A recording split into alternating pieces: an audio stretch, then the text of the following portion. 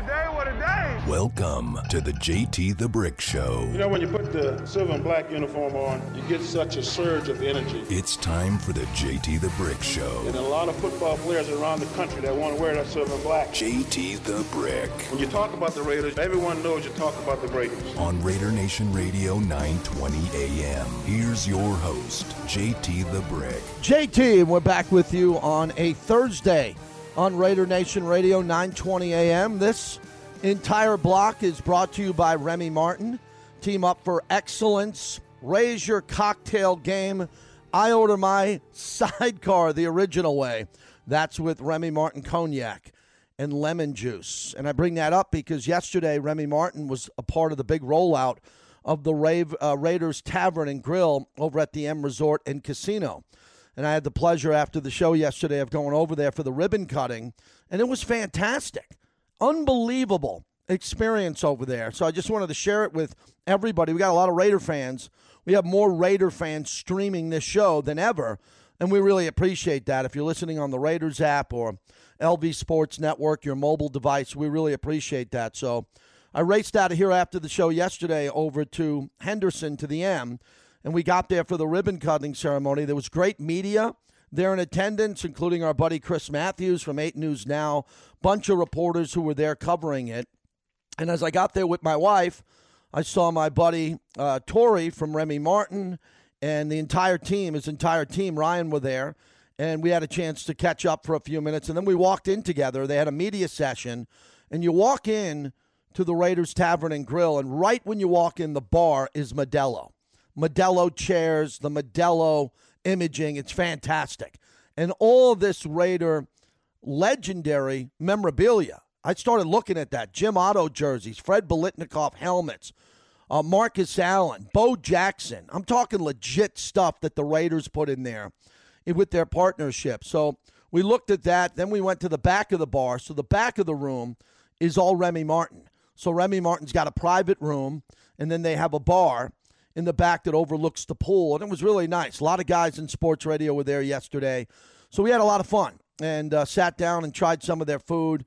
And then who walks in but Charles Woodson? And we had a chance to spend some time with Charles and congratulate him in person on the Hall of Fame. And he was there because he partnered with his Intercept Wine for the launch. So Charles is really building this great business with his wine. The Biletnikoffs just launched a wine, which is fantastic, by the way. They sent me some, and we're going to have it here this weekend. But getting back to Charles, he was there with Marcel Reese. Charles was there doing business, and he was flying back to Florida literally the next day. And it was just great to see Charles in such a good space now as a Hall of Famer. He's a Hall of Famer. The induction ceremony's coming up. But obviously, he's a first ballot Hall of Famer. And just to see him on that level and knowing Charles over the years, Charles was an interesting guy to get to know when he was a Raider because, you just didn't walk up to Charles Woodson and you didn't see Charles Woodson out a lot. But then Charles Woodson, when he won the Commitment to Excellence Awards a few times, he really brought me into his world behind the scenes to talk with him more and get to know him. So I'm honored to call him a friend. And it was just great to see him in that space yesterday with the team president, Mark Bedane, who put that deal together with the M. So it was a very special day. So what I wanted to bring up here, and look, there are so many people that live in Vegas on different parts of town, and there's going to be, Raider establishments where you go to. I love the Westgate with Jay Kornegay, the Circa, I think does an unbelievable job. And then there's going to be a whole bunch of Raider bars that I've been to. Stage Door, I've been there a couple of times. They've treated me nothing like perfectly, just like family. So there's a lot of places that are going to pull us in different directions. But I'll tell you about this.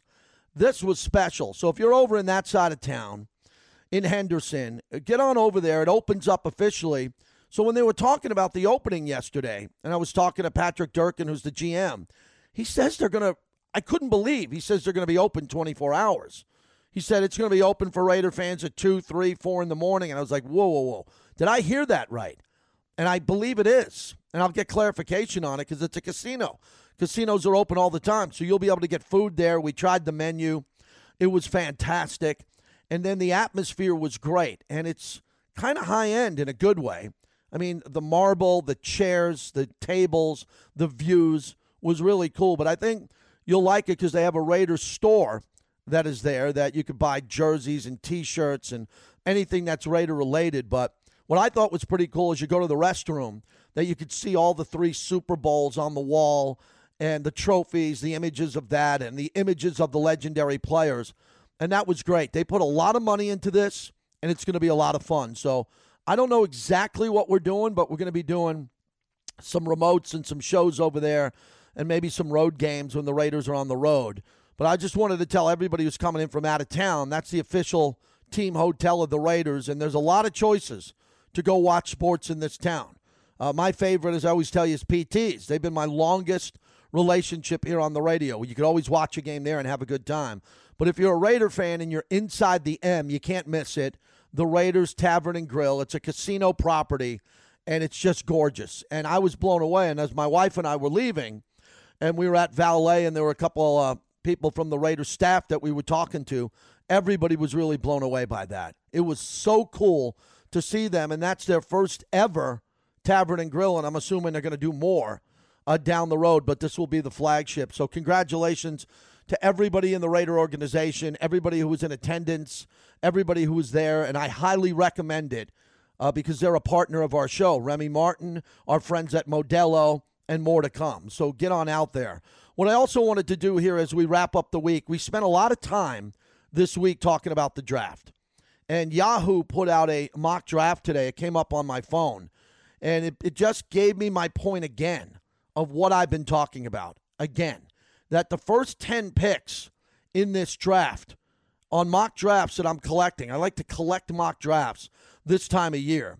And some of these mock drafts, they all come to the same conclusion that I've been telling you. Here it is. I have it. So I'll retweet this at JT The Brick. It's Yahoo's mock draft. And it says the mystery begins with the 49ers with the number 3 pick.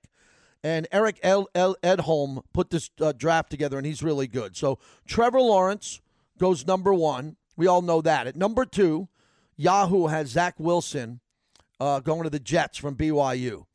Number 3, the 49ers take Trey Lance from North Dakota State. Number 4, the best offensive lineman to Atlanta, Penei Sewell from Oregon. Brilliant, best player, might be the best player in the draft, and he might have gone number 1 if there wasn't a run on quarterbacks. At number 5, the Bengals take Kyle Pitts. Now, let's stop there for a second. His comp is Waller.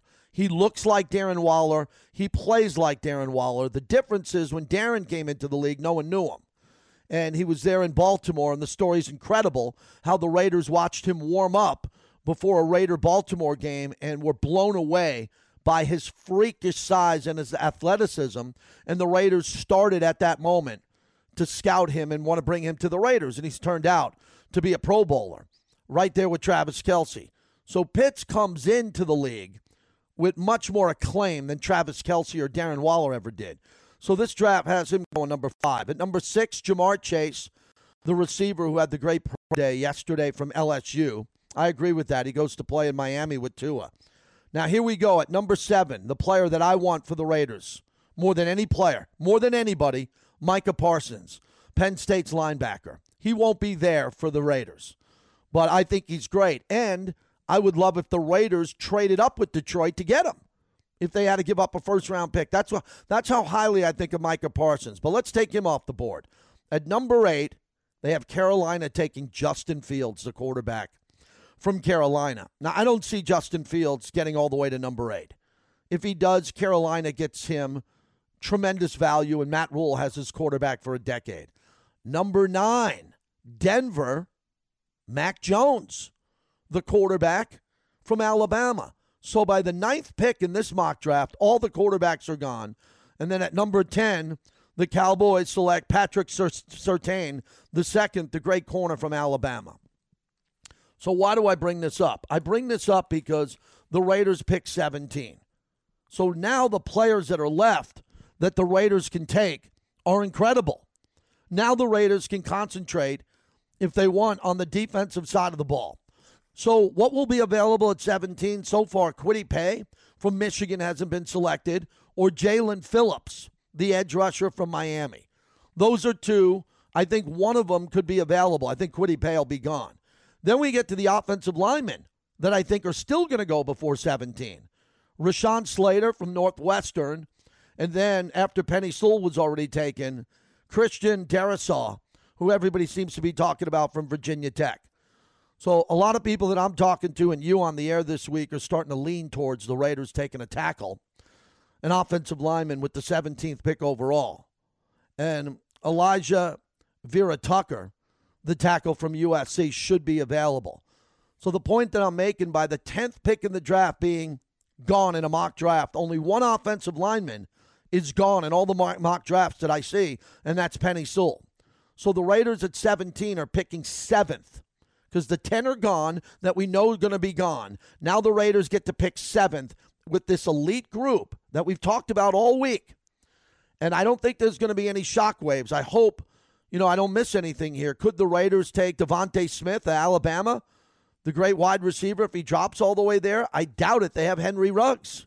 They don't need another wide receiver from Alabama. They got to get the one going. And if they don't get Micah Parsons, who drops that far, then they could possibly look at the edge rushers that I'm talking about. So as we get to Thursday, and I'm wrapping up the week, Rashawn Slater of Northwestern, Elijah Vera Tucker, the tackle from USC, Christian Darrisaw from Virginia Tech, and I'll get his name perfectly right when I keep saying it, and then the edge rushers that was spending time with Kwity Paye from Michigan, and Jalen Phillips from Miami, and Greg Rousseau from Miami. One of those guys are easily going to be there for the Raiders. So the point of this week is don't sweat it, Raider Nation. The best thing that happened was all these pro days that came and went, and they were all really good.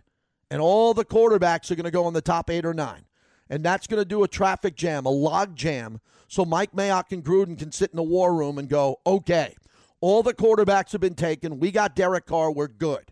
We got Darren Waller, so we didn't need Kyle Pitts. And we never had a chance to get Jamar Chase from LSU. He's gone. And Penny Sewell was not going to be there. We knew that. Now let's put our heads together and find the player who's available. And if the Raiders got to go from 17 to 12 or 17 to 14, this is the first time that I'm ever going to say great.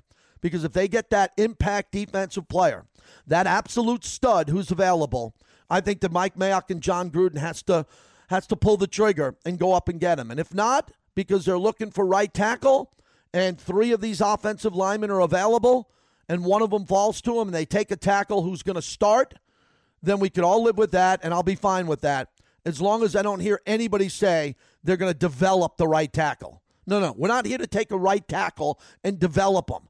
The right tackle has to start. He has to come in and play opening day in a 17-game schedule in 18 weeks with 3 preseason games and little or limited OTAs, depending on what happens. So this is big time. Hell of a job this week by Bobby booking all of our draft guests. I just wanted to recap what we were doing. I want to recap and thank Remy Martin for everything they do for the show here and remind everybody that it's open now. Yesterday was the ribbon cutting ceremony, and now it's open to the public. If you get a chance this weekend, head on out to the M Resort and Casino. Walk around. If you haven't seen it, do whatever you're doing, but go get a bite to eat. Go get a beverage. Go get a Remy Martin cocktail. Maybe you'll see me there because I plan on being out there again. There's some friends in town. I wanted to show them that. That's what we're talking about today. We got a big show continued going here. We got a lot to get to. Sean Farnham from ESPN, UCLA player, now a great analyst for ESPN, is going to join us about the Final Four coming up here. Real quick story. Last night on my SiriusXM show, there's a caller named Mike in OC, Mike in Orange County. He's a diehard Bruin fan. And I don't think the Bruins have a chance to beat Gonzaga. Do you? I don't even think they can keep it close. But look what they've done. So I told Mike in the OC that if the Bruins win, I'll fly he and his wife out on Southwest Airlines to Las Vegas for one night to stay at my condo at the Palms, and they could have a weekend on me for one night, round-trip airfare, if UCLA wins, which I don't think they will. I think I'm safe. I don't gamble, as you know. I've never placed a sports bet in my life, but I guess this constitutes a bet. More than a little bit of a bet. Couple of round-trip airline tickets. I hope Southwest has those rapid rewards points locked in. We could use them there. All right, a lot more to get to. Sean Farnham former UCLA Bruin, and now great analyst for ESPN, when we continue right here, Raider Nation Radio on 920 AM.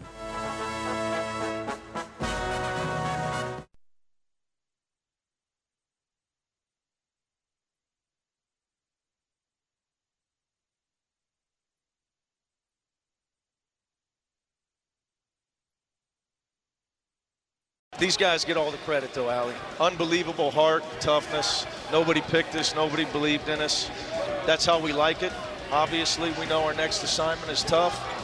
Their resiliency is unbelievable, Allie, to just continue to stop such a great team like Michigan.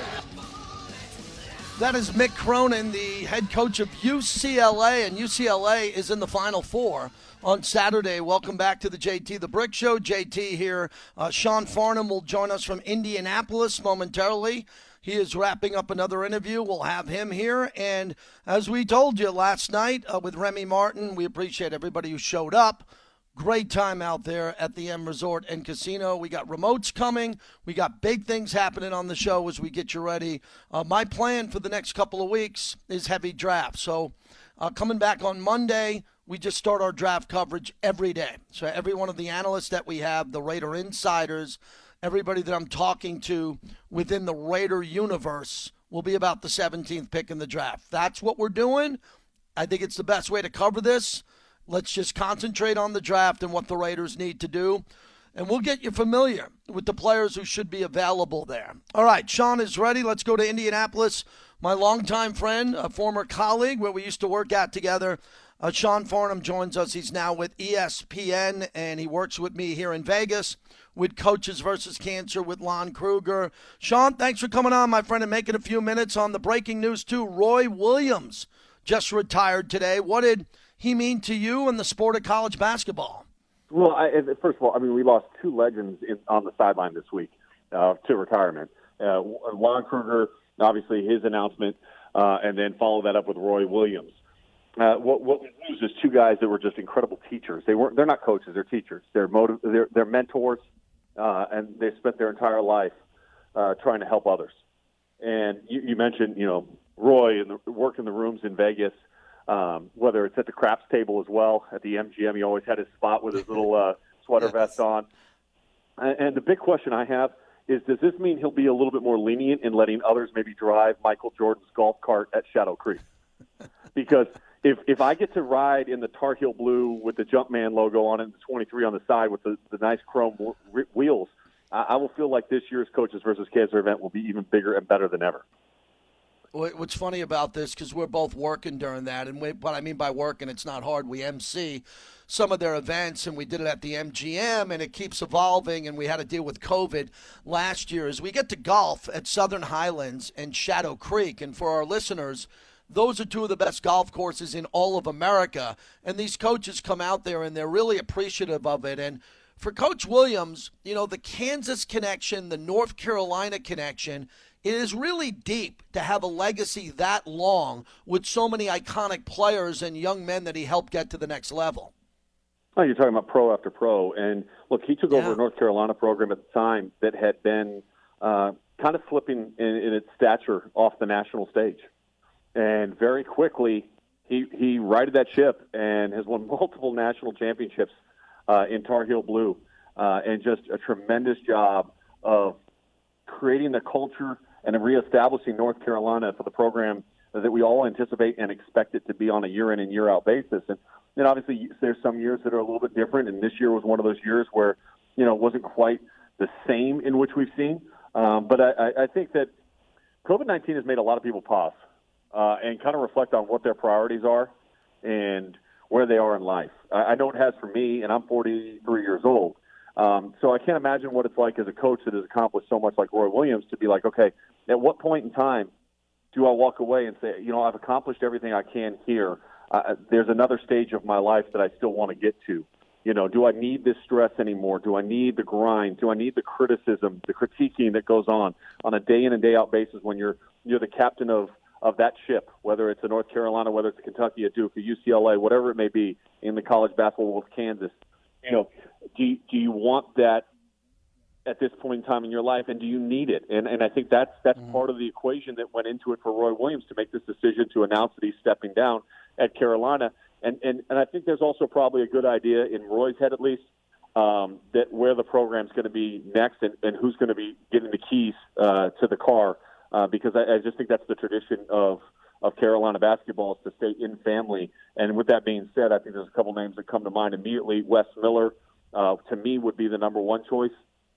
Former North Carolina walk-on, who's done a tremendous job at UNCG, has led them to the NCAA tournament a couple of times. He's been one of the better young coaches that we have in college basketball out of the SoCon, and it would make sense to bring him back.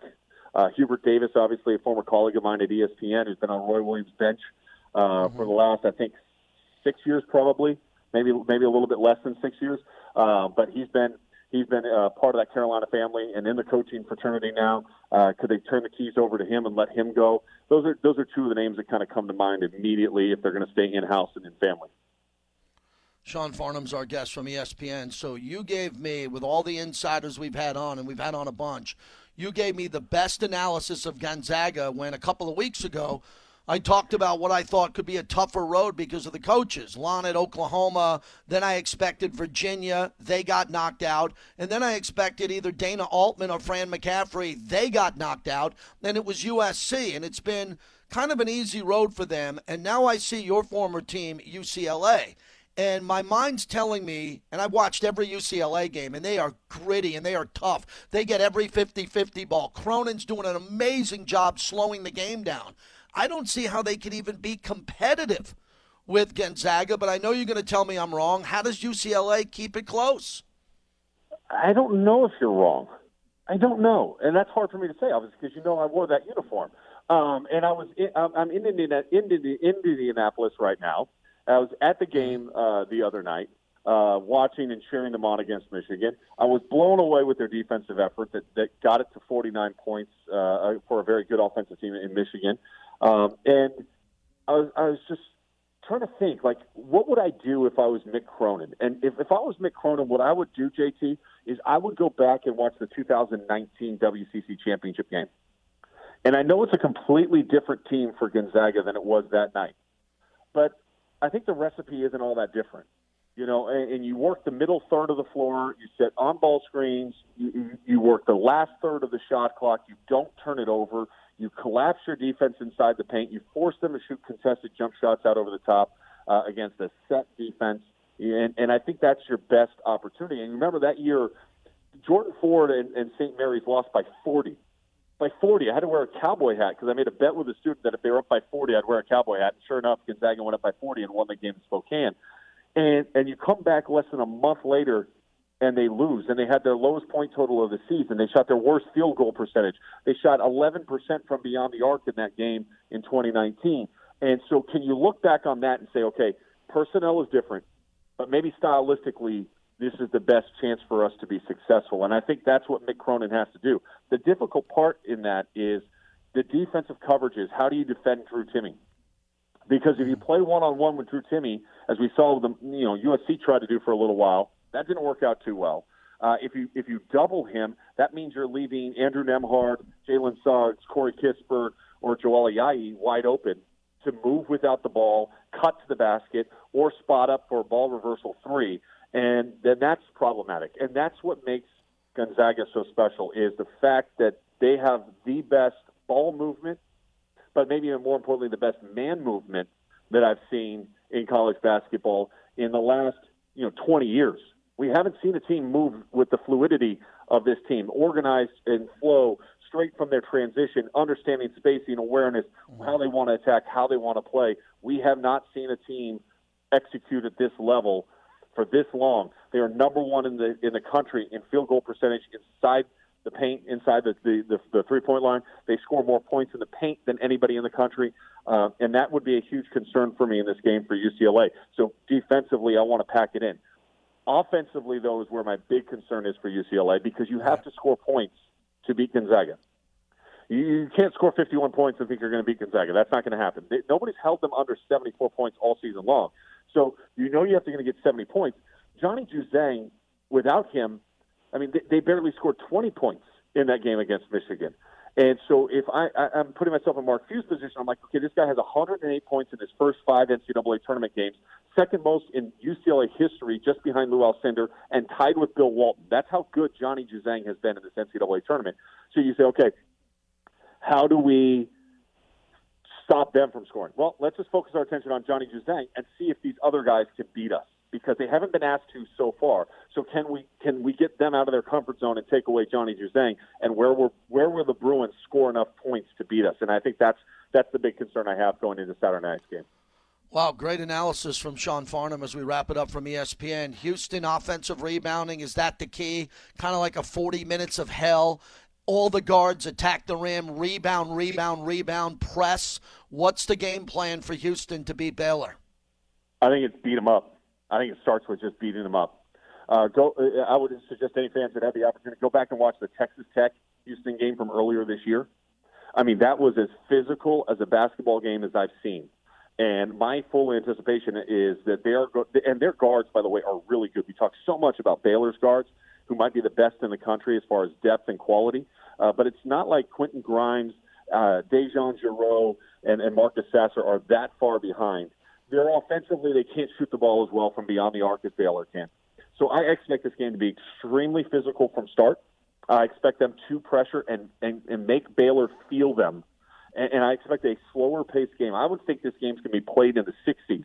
So if you have friends in the desert, I expect both teams to be in the 60s in this game. I don't think it's going to get to the 70s.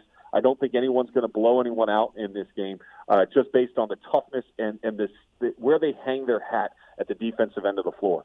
And I think the interior of Houston is a lot stronger than people give them credit for, meaning that their physical, that rebounding nature, the ability to catch in the paint and finish through contact, I think is going to be extremely important for Houston.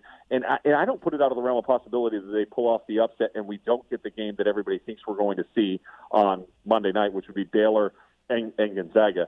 But if we get that game on Monday night, JT, there was a book written, The Last Great Game, and it was about that Kentucky-Duke game with Leitner shot and how great of a game that was. And that's the last great game we maybe ever seen in college basketball. They might have to rewrite that book again and put The Last Great Game Part 2, because this Baylor-Gonzaga matchup is would be the most anticipated national championship that we have seen in college basketball in at least the last 30 years, because we haven't seen two teams that have established themselves as great as they had over the course of the entire season. Gonzaga being number one from start all the way until now. Baylor was number 2 all the way through until their COVID pause. They came back. They hit a couple bumps in the road, and then they've refound who they are here in the NCAA tournament. Their shooting is back to normal, and they're back to that level. It would be an epic contest for us to enjoy on Monday night. Awesome, my friend. Last thing, tell us, we got the Farnham flatbread up in Spokane for the Zagalicious, Gonzaga and all that. You're there. I know it's not the St. Elmo's experience that they typically have at the Combine, but what about Indy? What about the fans you see on the street? What about the parents and some of the people that are able to go into these games and they come out? What are they saying about this kind of soft bubble and the experience they're having? I mean, it's eerie to look out my window and I don't see a single person within 2 blocks of my hotel walking on the street right now. Not one. And for a Final Four, JP, you've been to plenty of them. You know that that's not the norm. However, what made me feel really good was the other night for the UCLA-Michigan game. There were 17,500 fans there. And while there was a ton more Michigan fans than there were UCLA fans, the chants, the claps, the pageantry that is college sports was live. And you felt like there was an environment there that was worthy of an NCAA tournament. And I know there's going to be 17,500 in attendance for tomorrow night's games, or Saturday night's games, rather. And it's going to be fantastic. The energy level doesn't have to be self-starting like it's been for a majority of the season for these kids. And for them to experience it on this stage, on the court that they're playing on, I think it's going to feel normal. You're going to have the emotion, you're going to have the passion, and you're going to be able to hear the crowd through the television set, which is something I think we've all too often missed during the last year. Thanks, Sean. Have a great time out there. I'll see you in Vegas for Coaches versus Cancer. Appreciate your time, buddy. Yeah, can't wait, JT. Thanks, Sean. How about that? That's a nice hit from Sean Farnham. Appreciate him checking in from Indianapolis there. You get the whole vibe of what's happening now. I don't see I don't see UCLA even making it a game, but they make every game a game. I've been wrong. On the bracket that I had, you couldn't even choose UCLA. You couldn't choose them in the tournament to win a game. They weren't on the bracket because they played in the play-in game. And now they're in the Final Four, which is remarkable. So all they want to do is mud it up, muck it up, slow it down, do something. And they're going to try to do that. So Gonzaga plays a beautiful game, a perfect brand of basketball. And the only way UCLA can beat them is if they do something very dramatic, which is fouling, chaos, all of this. And we'll see what happens. Aaron Judge just strikes out in the bottom of the ninth inning. Yankees had, I'm going to lose my mind here. The Yankees had a runner on second with no outs to start the inning. They didn't bunt. So Jay Bruce struck out. And then Judge comes up. He strikes out. And LeMahieu, their MVP candidate, grounds into a bases-loaded force at home plate. So they go to the 10th inning in the Bronx. They just butchered that inning as a Yankee fan. They call me Cranky Yankee. That's a nickname that they have for me. My wife came up with that, Cranky Yankee. And I'm Cranky Yankee. I cannot enjoy the Yankees. They won't let me enjoy it. They haven't won since 2009. It's 2021. Think of that. The biggest payroll, big team, Paul Bunyan, Stanton, they can't win. So I'm losing my mind. Judge can't even hit the ball. What's the use of having Judge if he can't hit? If Judge is going to strike out twice a game, get rid of him. Get me someone who can put the ball in play. All the Yankees had to do here was bunt. They got a runner on second, no outs, bottom of the ninth. Little league coaches, what do? You get someone off the bench, bunt. They bunt the ball. Guy goes to third, out at first. Now you got a runner on third with one out. You get a pop up to the outfield, you win the game. And the Yankees are swinging like Paul Bunyan and strike out. Incredible. Absolutely incredible. At least I get paid to talk and watch my team. They give me agita, as my mom would say. They're just tough to watch. Oh, so happy I'm a Yankee fan. And they bring me little joy for over a decade. Little joy. Raider Nation, bring me some joy, please. Some playoff games. I'm working 20 weeks of Raider football, three preseason, 17 games. Raider Nation, bring me the joy that I'm waiting for. Sam from Sam and Ash on deck. Stick around. We'll talk about how bad the roads are.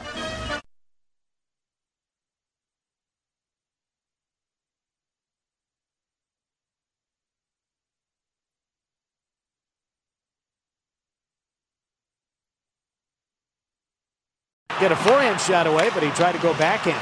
Point shot. Theodore scores! He got it through traffic. And Shea Theodore gets the Knights back on the scoreboard, trailing 4-2. Yeah, a little too late for the Knights as they lost last night. JT back with you on Raider Nation Radio. Good to have you. It's opening day in baseball. The Dodgers coming off their championship last year. A lot of games in progress as I bring in my good friend Sam from SamandAshLaw.com because you deserve what's right. Sam, I'm looking forward to seeing you tomorrow. I'm coming downtown to see you and to see the office. How are you, my friend? I'm great, JT. We can't wait to have you. I can't wait to see it because I haven't been down in the neighborhood recently due to COVID and all the issues down there. You have adapted well. You love it. You're Vegas, and you love downtown. Tell me about everything that's changed since you moved in and built that beautiful office. Well, we moved, thank you for all your support. So we moved in, I think, what was it, like a month before the shutdown. Right. And so we were excited to do First Friday, which is a big art festival fair that happens the first Friday of every month. We were excited to go out to local businesses and restaurants and everything. And we get here, we show up, and everything just shuts down. So right now, what I love is that we're coming back, and people feel. I really can tell there's a different energy now than even 30 days ago. People are definitely coming out. They're less afraid to go out and eat. Restaurants are getting busy again. People are back at work, and the neighborhood's coming back to life. So I'm very optimistic. I'm a big cheerleader for our town, for our city, our community, and I'm excited to have you come see it. Yeah, and for you could walk to the courthouse, great dining. Circa just opened up down there, provided all those jobs Derek did for everybody there. It feels like it's a different era for downtown in that area where you're based right in the middle of it. Hey, Derek made $1 billion bet on downtown Vegas, and yeah, Circa. If you haven't been, anybody listening, if you haven't been to Circa, because I was talking to somebody the other day, and I was talking about Circa, and they've lived here forever, and they go, "What?" I mean, it's a beautiful new hotel and casino at the end of Fremont Street. In downtown, and it's really a spectacular building. Lots of great food places, some very fancy, some casual, fun bars. There's a Legacy lounge that's on the roof of the building, and so it's got the most spectacular views of the Strip, of the mountains, of the valley, and they've got a rooftop deck even out there. So when you drive by and you see the Circa sign, it's right at the top. Just stunning. The Legacy Club. It's fantastic. We're talking to Sam from SamandAshLaw.com because you deserve what's right. Now, I want to get into the roads. My wife and I drove last night in between shows to go to the M for the grand opening of the Raiders Tavern and Grill. And we were driving on the 215 trying to get on the 15, and someone about missed the exit and came flying 3 lanes across, almost took out a car. Now that the cars are getting back on the road, it's insanity with construction and what's happening. What have you noticed with your clients? Well, I'm glad you're bringing this up because the roads are nuts. And I think my theory is that everybody was at home for so long that they, 1, forgot how to drive, and 2, they forgot how to be courteous. I have seen terrible accidents where, unfortunately, there's an uptick of calls and people needing our help. And we obviously are standing by 24/7 to help you if you have been in an accident. One thing I want all of your listeners to know is that there is also a tremendous amount of impaired driving right now. I mean, there have been a number of high-profile stories, but I think people at home have this year, 2020 was a tough year. I think a lot of people have doubled down on some unhealthy habits, but I think the statistic right now is that 1 in 5 drivers on the road at any time, not just at night, are driving with marijuana in their system, alcohol, other drugs, prescription drugs. So just please be careful, head on a swivel, pay attention. I hope when you drive, JT, that you are just assume that everyone out there is out to get you, because that's, be safe and be a defensive driver. Sam joins us from Sam and Ash because you deserve what's right. Hey, the number's easy, 702-820-1234. If you get into an accident, you need to talk to attorneys.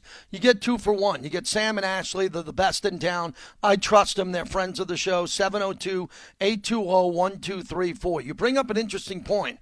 There are no Ubers, and I've been talking about this, and my wife and I, we haven't tried in the last couple of weeks. We haven't gone out a lot, but we're starting to go out a little bit more. I can't get an Uber. It used to be by the time my wife was ready to go out, I'd look at her and I go, no. I'm going to dial an Uber. It's going to get here in under 2 minutes. And it was always that case. Now it's 27 minutes. It's 40 minutes. It's an hour. And I believe, my theory, that's going to lead to DUIs. More people are going to say, hey, I wanted to take an Uber. I couldn't get one. I'm going to get in the car, go to dinners, go out drinking, impairment. Am I onto something there? 100%. And I was talking about this with Ashley, and she made a great point, in that this is the result of the emergency order that's still in place regarding COVID and a restriction on surge pricing. And here's the thing, surge pricing is a free market operating in a way that addresses supply and demand. And I think, I think there's other factors too in it, but I think that these Ubers the Uber can't charge any surge pricing. Then there's not enough cars, and the cars that are out there, can't make a larger profit, which would in turn attract other drivers into the pool. And the net effect cabs too, by the way. I mean, they're hard to find because they've dwindled, and now with Uber out of the equation, I would say probably the last month, 6 weeks. I mean, even at the airport, you're waiting 30 minutes at the airport to get an Uber. So it's pretty bad. Sam joins us, SamandAshLaw.com, because you deserve what's right. Yeah, I haven't experienced that yet. I travel a lot. I haven't been to the airport looking for an Uber on the way back.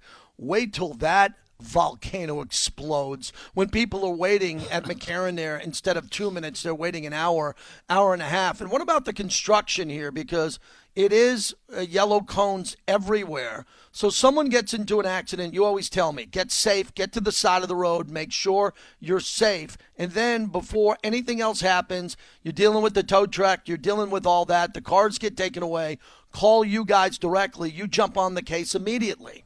Absolutely. Don't wait. Don't talk to even to your insurance company. Don't give any statements. And also, don't go with the guy that got referred by the tow truck driver. There's a lot of that kind of hinky stuff in this town, and there's all sorts of backroom deals that have been cut. There's no backroom deal here. You know who we are. You know me. You know Ashley. You know the service that we provide. You've seen our office. So I'm glad to get your endorsement and support. But get the right lawyer. It makes a difference. Not just any lawyer, but the right lawyer, and we do things right. All right, so what else are you excited about here as Vegas is starting to open up? Obviously, I'm going to see you tomorrow. We're going to have a great meeting together, but the encouragement that you have in this town, all of your clients, when you solve a case at the end, when you put a case to bed and you win, and then you see the look in your eyes of your clients here, and you know Vegas is coming back, and you're all around town, and you're giving back to the community. I don't know if a guy, Sam, was more bullish on Vegas than you.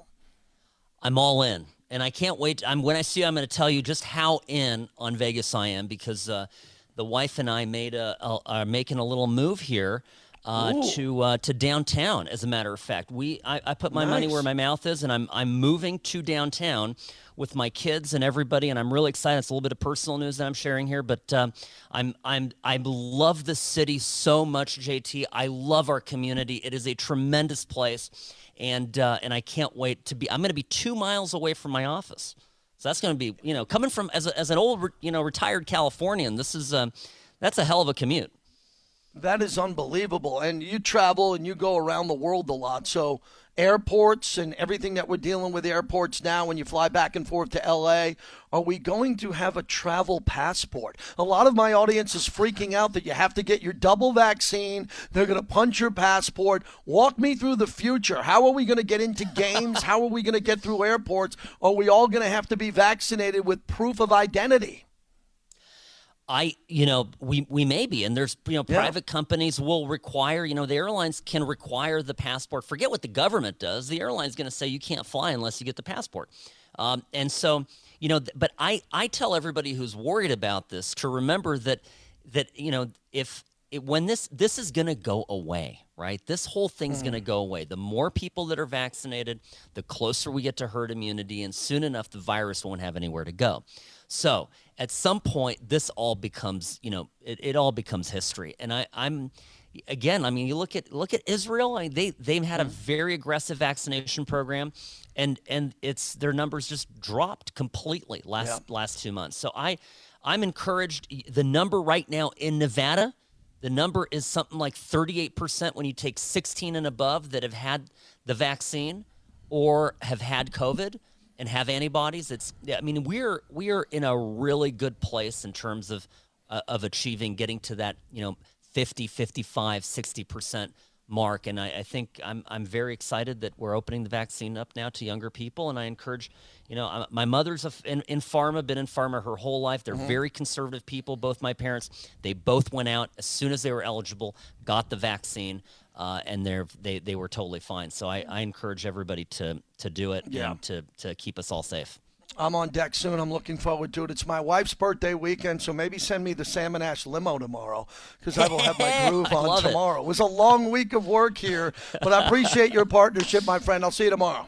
I'm looking forward to it, JT. Thanks so much. Have a great day. You got it, buddy. There he is, Sam and Ash. That's Sam of samandashlaw.com, because you deserve what's right. So Yankees in Toronto in extra innings, bottom of the 10th. Judge struck out to end the inning, but they start with runners. Remember that rule, Bobby? Hey, Bobby, they start with a runner on second base. It worked for Toronto. They got a run, and now the Yankees are down to their final out. Bobby, you're a Red Sox fan. I'm a Yankee fan.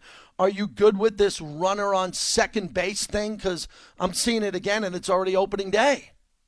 I'm not exactly what you would call good with it, but that's evolution. I mean, again, they're not shooting for my demographics, so whatever. Well, I think it's an interesting point here, because it worked for Toronto in the top of the inning, and now the Yankees start off with a runner on second. Stanton strikes out. I don't mind it right now, but this game could go another 7, 8, 9 innings if they don't start with the runner on second base, and that is baseball going forward. I don't expect it, even though there's still COVID issues. I don't expect them to ever put this genie back in the bottle. We're going to have to live with extra innings and a runner on second base, Bobby, the rest of our lives. They love this new rule. Fine, let them. I mean, to me, it's AAA baseball, but if that's what they want to do, I'm outvoted, so be it.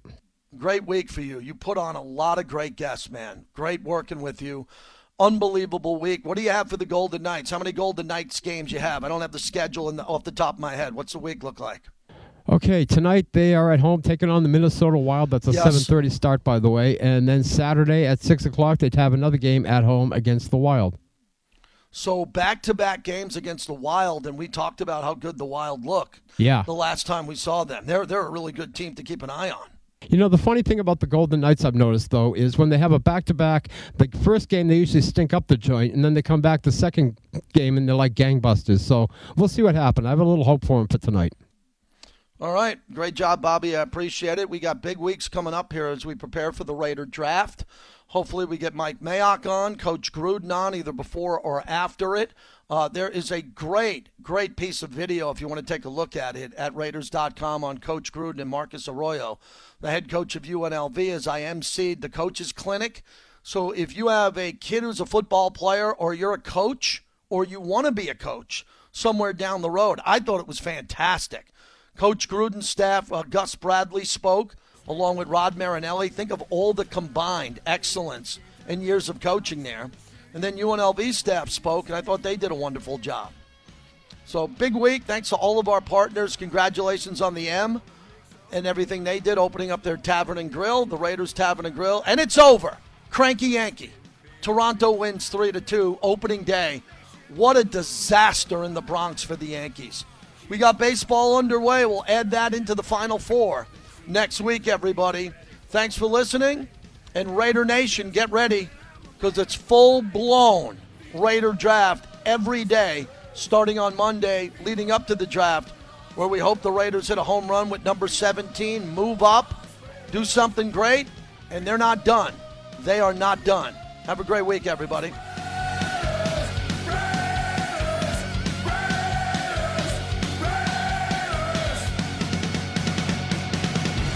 All right. Thanks, guys. Have a great day.